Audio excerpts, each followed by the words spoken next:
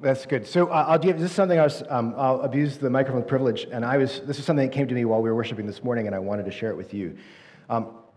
Some of you may be struggling with sin in some specific ways, and you can't seem to get out of it, and you're frustrated you can't get out of it, and you're still dealing with stuff. And the word I had this morning was that, forgiveness is like insulin.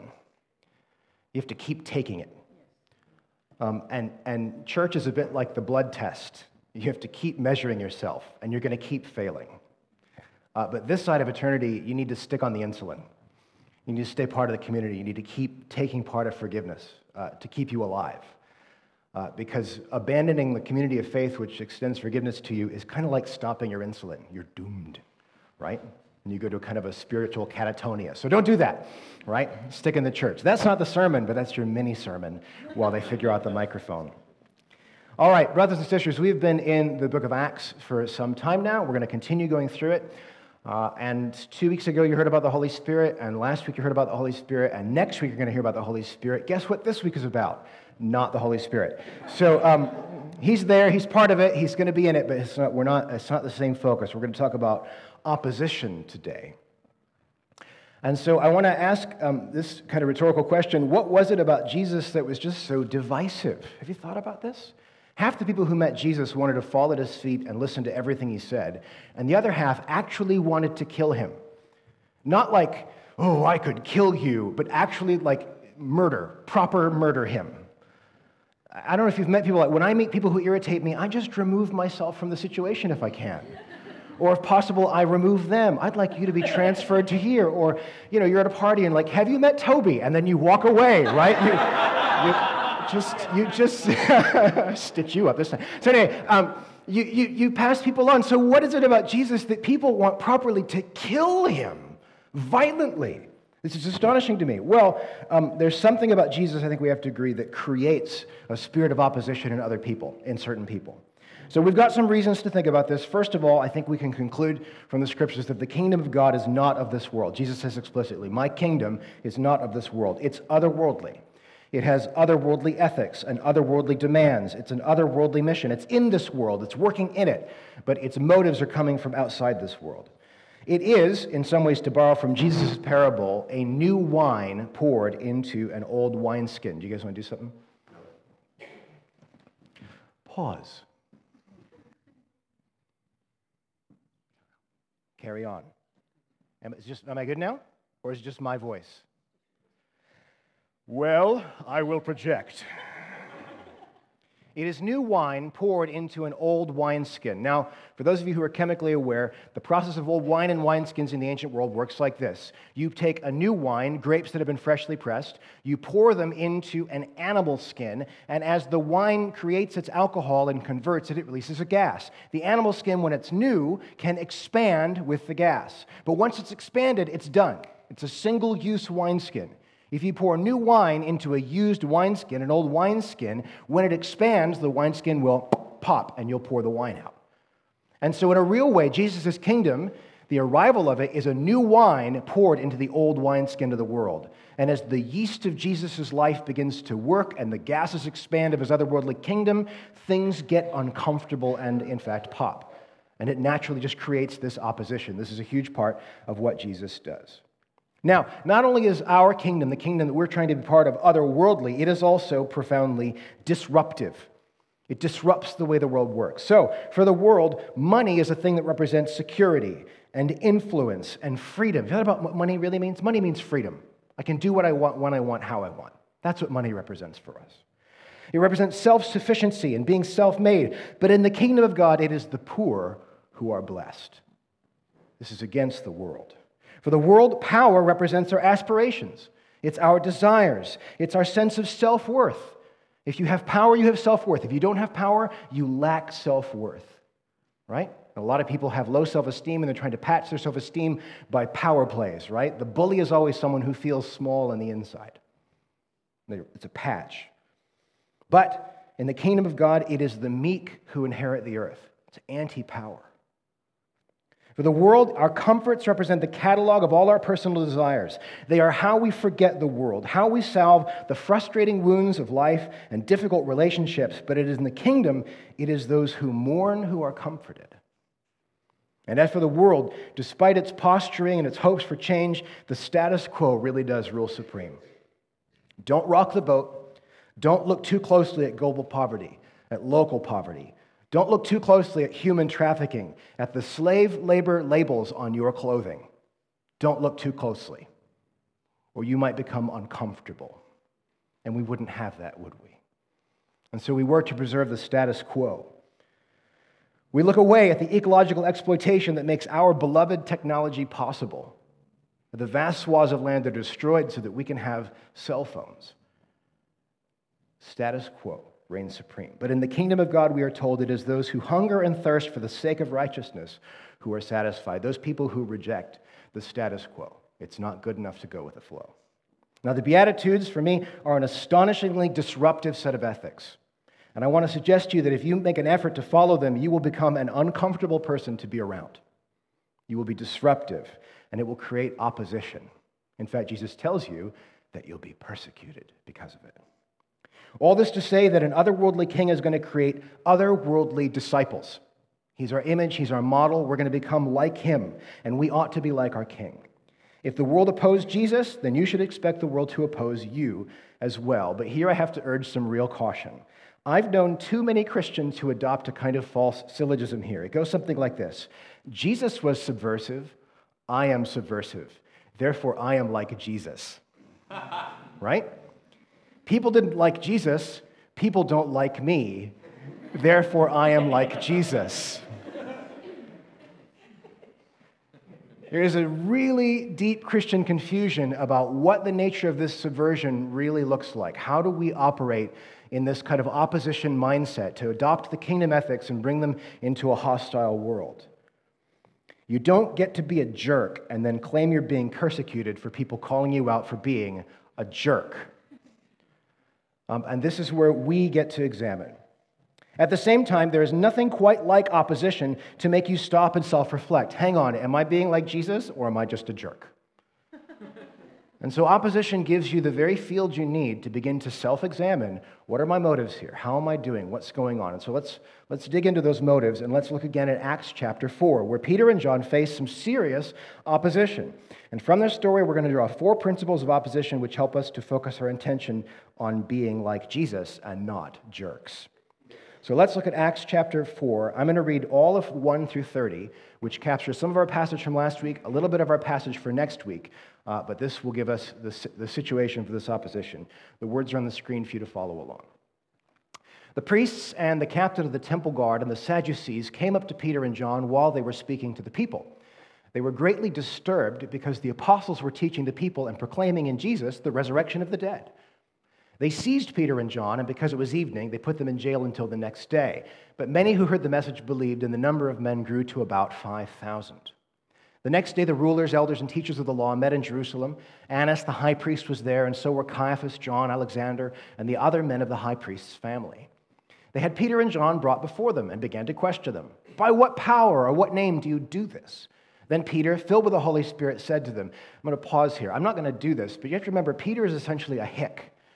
Right, so pick whatever hick accent you like for whatever region of the world you're from, and reimagine Peter's voice in the most unintelligent voice you can. This is a game, but this is kind of going to give you a frame, like rulers and elders of the people, right? Like, this is not going to inspire confidence, right, as he does this. Rulers, we always see Peter, rulers and elders of the people, because we're reading Scripture, and we've got this King James thing going on. Forget it, right?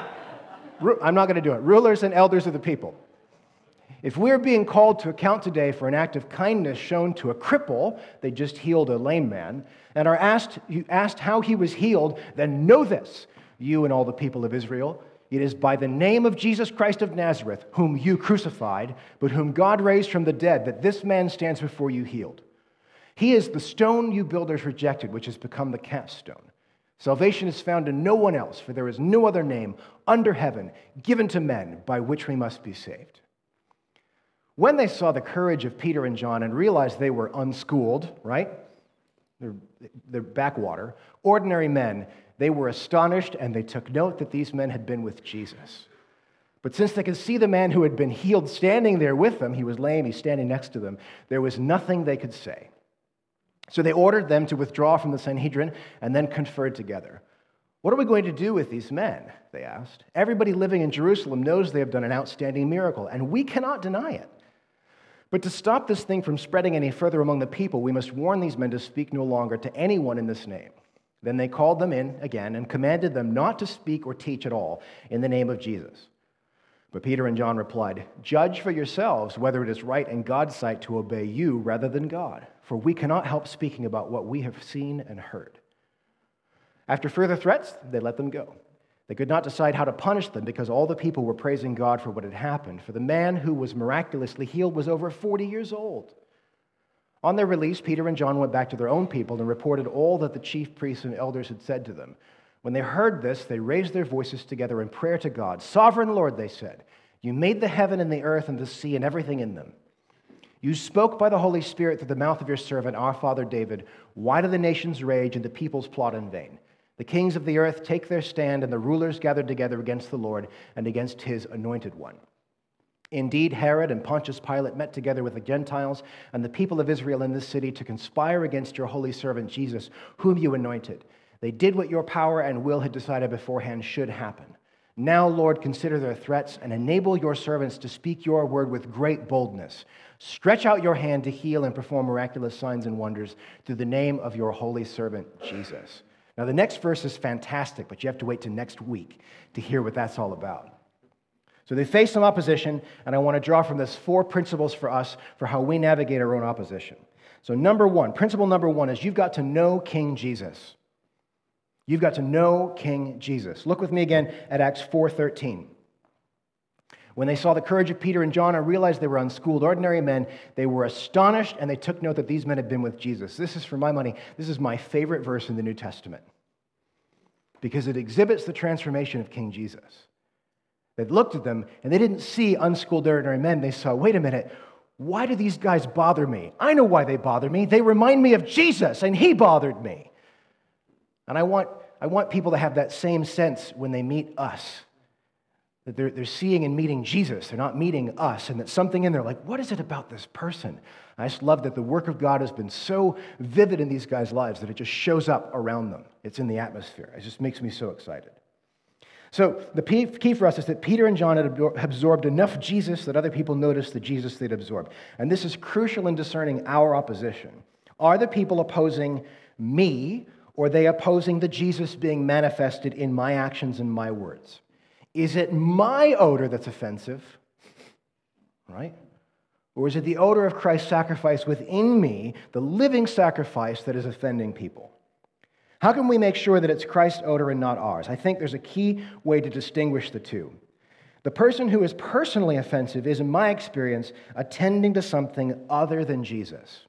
Attending to something other than Jesus. While the person who is offensively otherworldly way is attending to Jesus. Let me explain. If you're thinking about something other than Jesus, maybe you're thinking about your actions. You're focused on what it is that you're doing, or about maybe the effect of your actions, about your face, how you appear to others, what reputation you have, about your brand, how have you created and cultured a kind of Christian identity and how you're upholding that identity for other people, about maybe your heavenly rewards. Oh, if I do this, maybe I'll get some great heavenly. Maybe Jesus will like me more if I do these things, right? You're not thinking about Jesus, you're thinking about the things you can get from Jesus, right? That's subtle. We can do these things. Maybe you're thinking about how you look in comparison to other believers. Oh man, if Jim were in this situation, he would do this, but I bet I can one-up Jim, right? And or maybe I can do this and make him look worse. You do all sorts of silly things in our heads. The alternative is to fix your eyes on Jesus and Jesus alone. We'll talk more about this fixing in maybe a few minutes together. Let's get to principle number 2. So number 1 was you got to know the King, know King Jesus. Principle number 2 is this: you have to rely on the evidence and not yourself. In opposition, you have to trust in the evidence and not yourself. So let's look at Acts 4, verses 14 and 15. Since they could see the man who had been healed standing there with them, there was nothing they could say. So they ordered them to withdraw from the Sanhedrin and then conferred together. The evidence was next to them. Healed guy, right? That doesn't happen. If you think about Jesus' healings, remember, people don't go through therapy. Remember, if I break my back, I'm going to have to go through traction. I'm going to have to learn how to walk again. I'm going to have to go through, counseling and therapy to work about the sadness of what's happened to me. Jesus, these guys say, get up and walk. And Like there's nothing, it's unbelievable how fast that is. And now here's the guy there. The evidence is external. It's not them that the evidence. It's something that Jesus has done is the evidence. Now this seems pretty straightforward. The Pharisees and Sadducees are opposing Peter and John, but the instigating event is this miraculous healing. And the religious authorities can grouse and complain all they like. It doesn't change the bald fact of a lame man standing. It doesn't change that fact. Now, if spiritual opposition comes against your power, it will very likely fail. Your power will likely fail. Right? Spiritual opposition comes against you, you're done. If spiritual opposition comes against God's power, it has an ice cube's hope in hell. It's done. There's no hope for it whatsoever because it's coming against God. Many of you know that C.S. Lewis, whom Gregor is going to be reading very soon, very good, he used to regularly debate the merits of Christianity as part of the Oxford Socratic Club. He was a virtuoso in debate. He came alive, and crowds would come together to hear him debate. They'd take the best and strongest arguments against Christianity, and Lewis would be there to joust with them. And it was this magnificent monthly event in Oxford that people loved. At the same time, and whenever the more difficult the opponent, the more happy Lewis was, because he liked a fight. He really did. He was the son of an Irish lawyer. So, all the same, he wrote the following words later in an essay entitled Christian Apologetics, and we're going to put this up here. This is Lewis speaking. I have found that nothing is more dangerous to one's own faith than the work of an apologist. No doctrine of that faith seems to me so spectral, so unreal, as one that I have just successfully defended in a public debate. For a moment, you see, it has seemed to rest on oneself. As a result, when you go away from that debate, it seems no stronger than that weak pillar being himself. That is why we apologists take our lives in our hands and can be saved only by falling back continually from the web of our own arguments, as from our intellectual counters, into the reality, from Christian apologetics into Christ himself.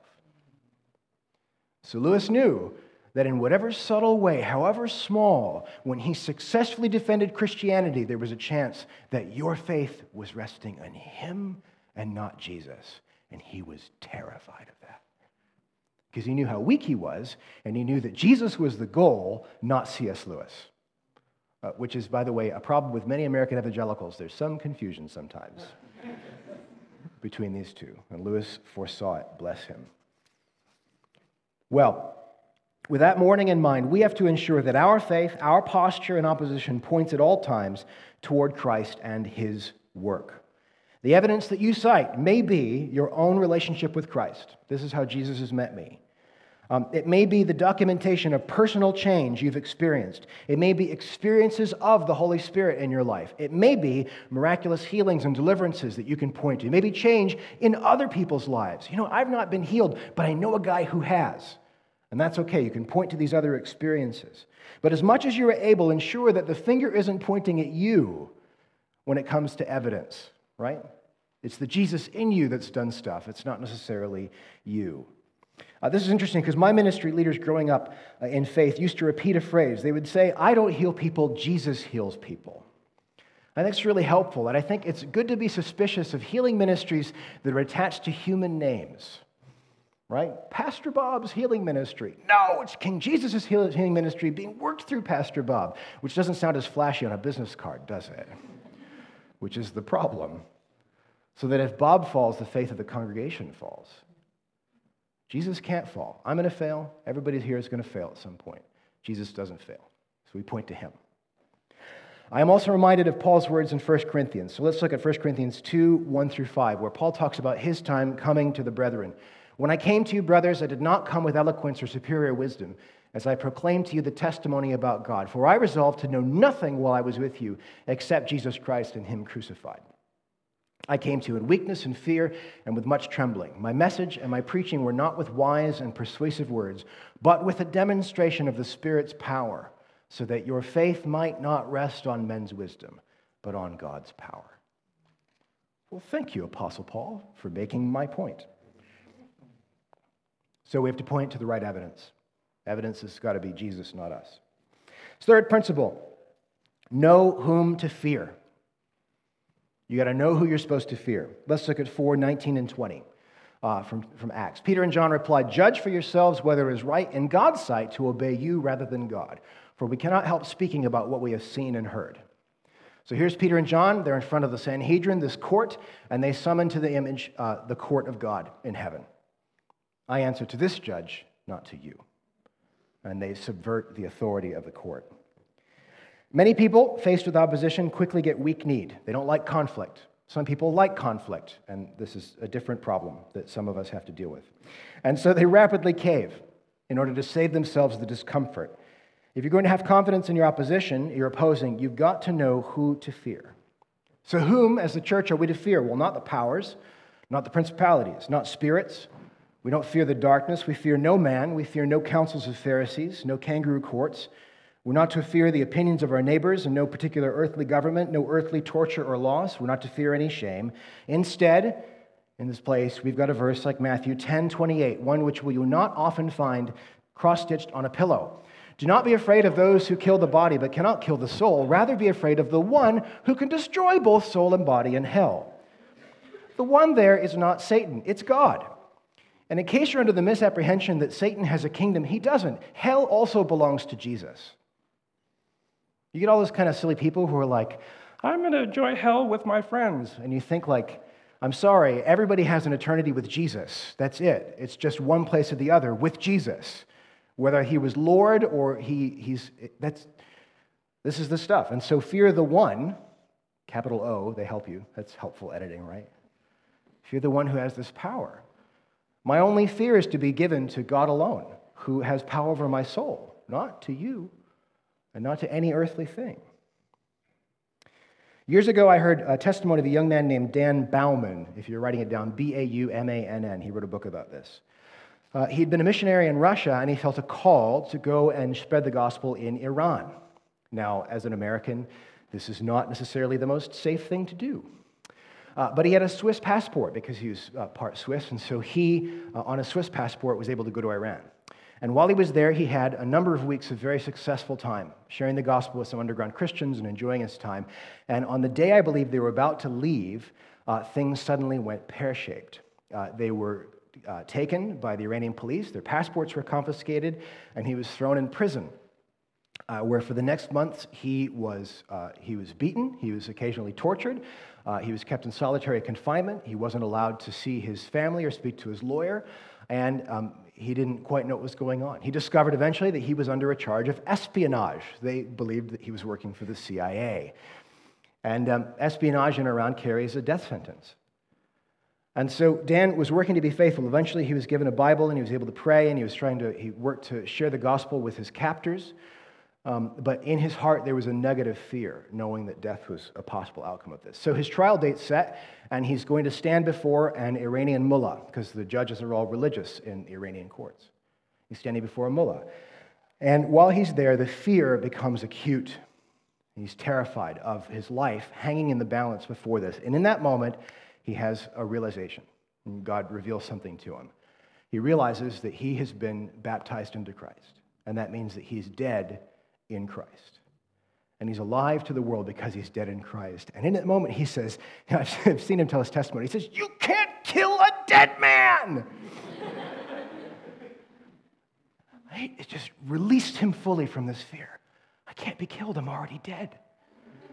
And so he stood up, and he proceeds to preach the gospel to the Iranian court in that spot. And there's more to his story and how he finally escapes and what happens. You can read it. There's two versions of the book. One's called Imprisoned in Iran, and the other one, I believe, is called Cell 58. It's a reissue. He works with YWAM. He still preaches the gospel today. You got to know who to be afraid of. And Dan learned. He learned. It's not a success story in the sense that he was never afraid. He always believed the right thing. He was terrified. And God showed him in love, no, you don't have to be afraid because you fear me. All right, fourth principle is you got to know the scriptures. What have we said so far? You got to know Jesus. You got to point to the right evidence, rely on the evidence, not yourself. You need to know who to fear, and now you need to know your scriptures. Both before and after their encounter with the religious leaders, Peter and John quote two passages from Scripture which recontextualize their situation. For them, the Scripture becomes a tool that sheds light on their opposition. Now, the quotes they use both reinforce Peter and John and condemn their opposition. So let's look at these both briefly. The first passage they quote is in Acts 4:11, and it's from Psalm 118. And they say, "He is the stone which you builders rejected, which has become the capstone, the cornerstone." We're not going to read the whole psalm right now. It's worth your time. Psalm 118 is great. It's one of the psalms that tells a story. The beginning of the psalm, the psalmist is in trouble. He's being opposed. He's being oppressed. He's suffering in some ways. And there are people who are coming against him. And the key turn is that he gets rescued, and now he's the exalted one. And now the stone which the builders rejected become the cornerstone. So that God himself is building on me because he's shown that he's rescued me. That's the story of the psalmist. Well, the implication of that is that, so if you're the opposition, the implication is that so this group opposed me, and this group supported me, and now God's shown that he was on my side. That means that if you were opposing me, who were you really opposing? God, which means you're in big trouble, right? And this is how Peter and John deploy this. The stone the builders rejected become the capstone. You, the builders, have opposed what God was doing, and therefore you, the builders, are actually in opposition to God himself. This is not a nice thing to say to the religious council in charge of a nation. This is a very astonishing thing to say in terms of how it changes and subverts this. So Peter's claiming now that his opponents were the builders, that God is building his great work on Christ, whom Peter is depending on, and that like the psalmist, they are now fighting against God. He's saying that the opponents are most definitely on the losing side. Now, if this isn't bad, the next part is even worse. So we look at the second passage, the one quoted at 4:25. And this comes from Psalm 2. You spoke by the Holy Spirit through the mouth of your servant David, your servant, our father David. Why do the nations rage and the peoples plot in vain? Did I just give that verse? And it also goes on. The kings of the earth take their stand. The rulers are gathered together against the Lord and against his anointed one. Anointed one there is the word Christ, Messiah. So the rulers of the world take their stand against Christ. Well, the psalm, Psalm 2, which is another lovely psalm, outlines God's plan for addressing the wickedness of the world, specifically God's anointed king. My king is the way that I'm addressing the wickedness of the world. The world rises in opposition. God raises up the king, and now we have a couple responses. We can kiss the son lest he become angry, or we can be destroyed by his rod. That's the end of the psalm, basically. Okay? So either submit to the son or be destroyed. Isn't that nice? And this now, Peter deploys. Peter now deploys this against his opposition. The world itself always has risen against God's ways. It views God's law as so many chains and fetters to its happiness. God's law as it limits our power, our money, our comforts, and our complacency. And God, says the psalmist, laughs in his power, appoints the Son as king, to whom the nations must give their allegiance and be destroyed. And in Peter's hands, and this to my mind is truly astonishing, he identifies the religious leaders of Israel as the nations. He just called the Pharisees and Sadducees a group of Gentiles against God. And that takes guts to do. And you only someone who spent time with Jesus could make an exegesis like that and get away with it. In other words, they are the ones who are fighting against God, who are in rebellion against God's plan, and who are in danger of being destroyed by God's anointed Messiah. Now, this is some bold exegesis, and we have to ask, is there any way we can employ text in the same way? I don't know if you've met proof text people who, they quote one verse out of the Bible and it's justification for their obnoxious behavior. What can we do to ensure that we are not obnoxious, like some people are obnoxious when they apply this? Well, we can ask some questions. Do we look like Jesus? Are we pointing to his work as evidence or ours? Are we fearing the correct judge? Are we, by example, being built upon the cornerstone, or are we setting ourselves up as our own cornerstone? Have we dedicated our allegiance to the Son? Is there in all of this even the slightest hint of personal pride in our opposition? I think that's the key question. In these things, we may find the beginnings of a distinction between being a jerk and being like Jesus. So as we draw to a close, I want to ask you where you might find yourself in this story today. And I've got some categories, there's probably more. Are you innocuous? Are you not a target for opposition because you fall beneath the threshold of your kingdom obligations? You don't register on the devil's radar or the world's radar because you're not living it. Maybe. Are you irritating? Are you a target for opposition because you make a stink about things and then take a kind of pleasure in it? Are you weakened?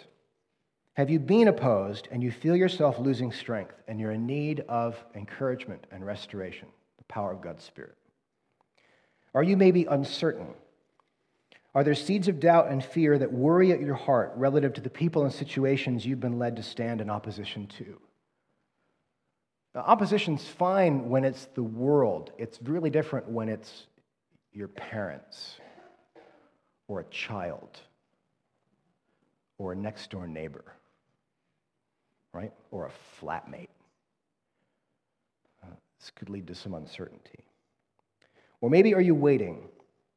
Perhaps there's no opposition in your life yet, but you're standing ready for God to lead you into the fellowship of his persecution. I'm ready, Lord, here am I, send me. But protect me in the midst of that.